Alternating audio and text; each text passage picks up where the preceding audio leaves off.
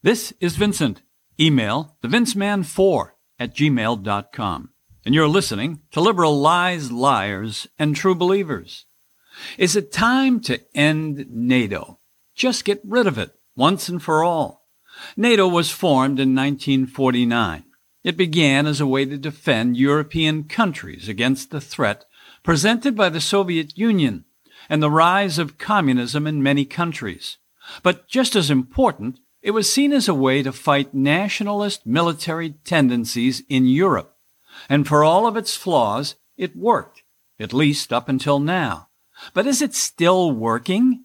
It didn't stop Russia from invading Ukraine. It didn't stop the Russian army from slaughtering innocent civilians. And they're still killing innocent people as a matter of policy. When the old Soviet Empire collapsed, was it because of NATO? Or was the collapse brought on because of economic problems and pressure brought by the United States, mostly from Ronald Reagan? I think economics played the biggest role in the collapse of that empire.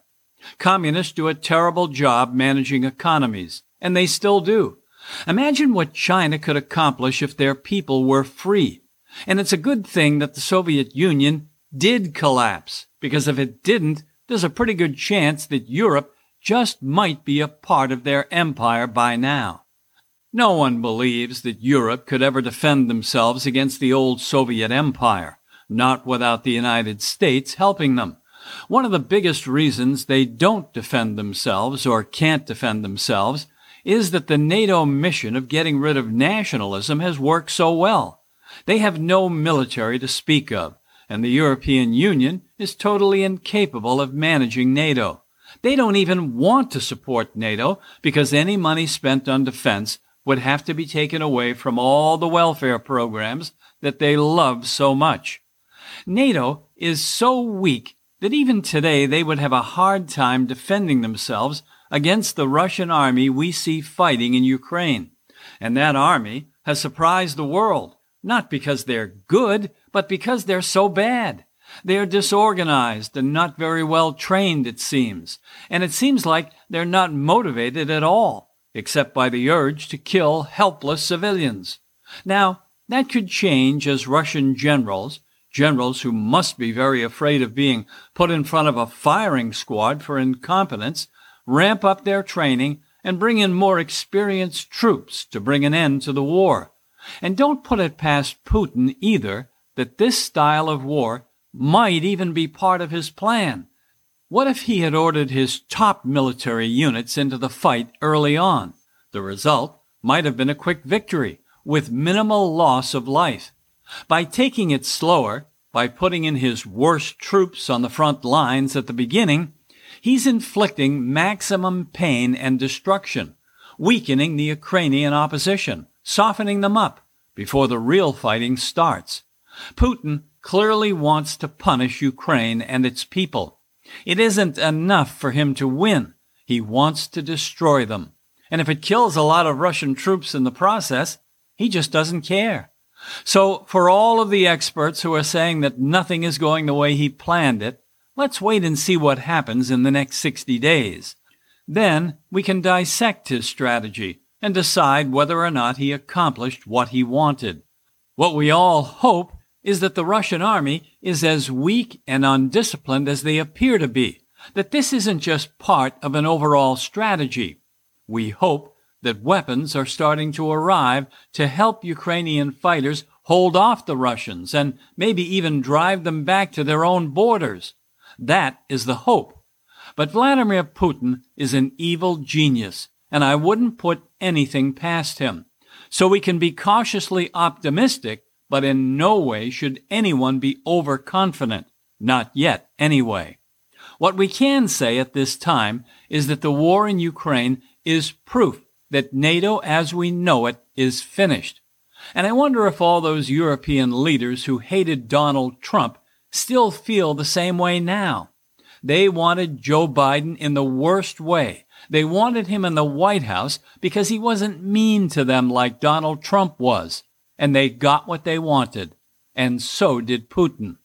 And because they got what they wanted, they now must face up to the fact that all they can do is sit by and watch whenever Russia wants to take over another country.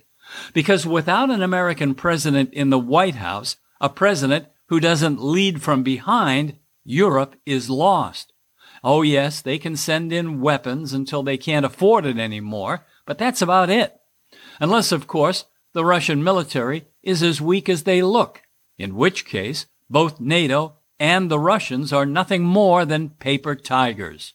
Of course, the fact that NATO and Russia could both be so weak might actually make things worse.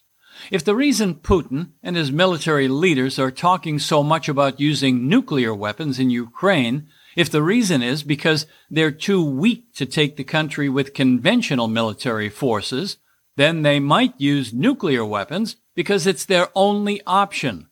Maybe NATO leaders should have wanted some nationalistic values to stay strong, so that European leaders would have wanted to defend their countries. Instead, just like America, many people in Europe have tried to tear down all of the institutions and values that have made those countries great for centuries. Why would you want to defend your country when you've spent so much time telling yourselves how bad you've acted throughout history? Many people in Europe hate their own countries, just like many Americans do, because they've been taught false and distorted history. Donald Trump was hated by many people in America and Europe because he was proud of America and our history. Now you have someone in the White House who joins with many European leaders in their self-hatred. And you see where it gets you.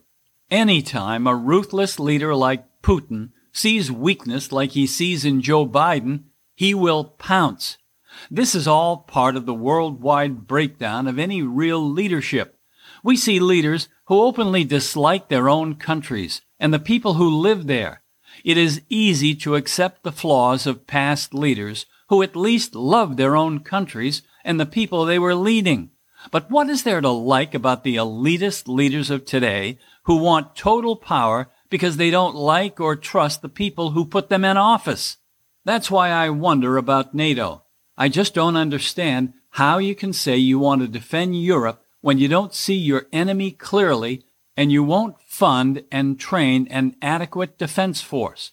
And on top of it all, you depend on that enemy for most of your energy. You actually put yourselves in a position where you need the help of your enemy to survive. Well, that is never going to end up in a good way, is it? And some European leaders are now talking tough because they believe the Russian army is weak. Macron in France and German Chancellor Olaf Scholz are saying that Russia will not dictate the terms that will end this war. Really? Be careful what you say, and be careful that your assessment of the power of the Russian military is accurate. And when the war in Ukraine is over, in a few months or a few years, be ready for more wars. Be ready unless you're willing to get your own house in order. And don't count on too much help from America either, at least as long as you support weak leaders like Joe Biden and Barack Obama. Weak American leaders don't help you, in case you haven't noticed. With strong leaders in America and Europe, monsters like Putin will stay in their cages. All you get from Joe Biden is a lot of talk and visits to Ukraine from his wife, and from singers who can sing at the funerals for all of the people being killed. And remember, while you're hearing all of that wonderful singing, it will never block out the sound of the tanks and the gunfire. Gunfire that would have never been heard if you had supported a little of that nationalism you all hate so much. It would never have been heard if you had made NATO stronger. So it appears that no one in Europe or America learned the lessons from so long ago. And as usual, when you ignore history, people die. Will it wake up Europe? Will it wake up Joe Biden? I'm sad to say, I don't think it will. I think we need new leaders in America and in Europe too. Leaders who love their countries and the people who live there. If the people in Europe and America don't demand better leadership, then there will be more Ukraines and more shame for the world.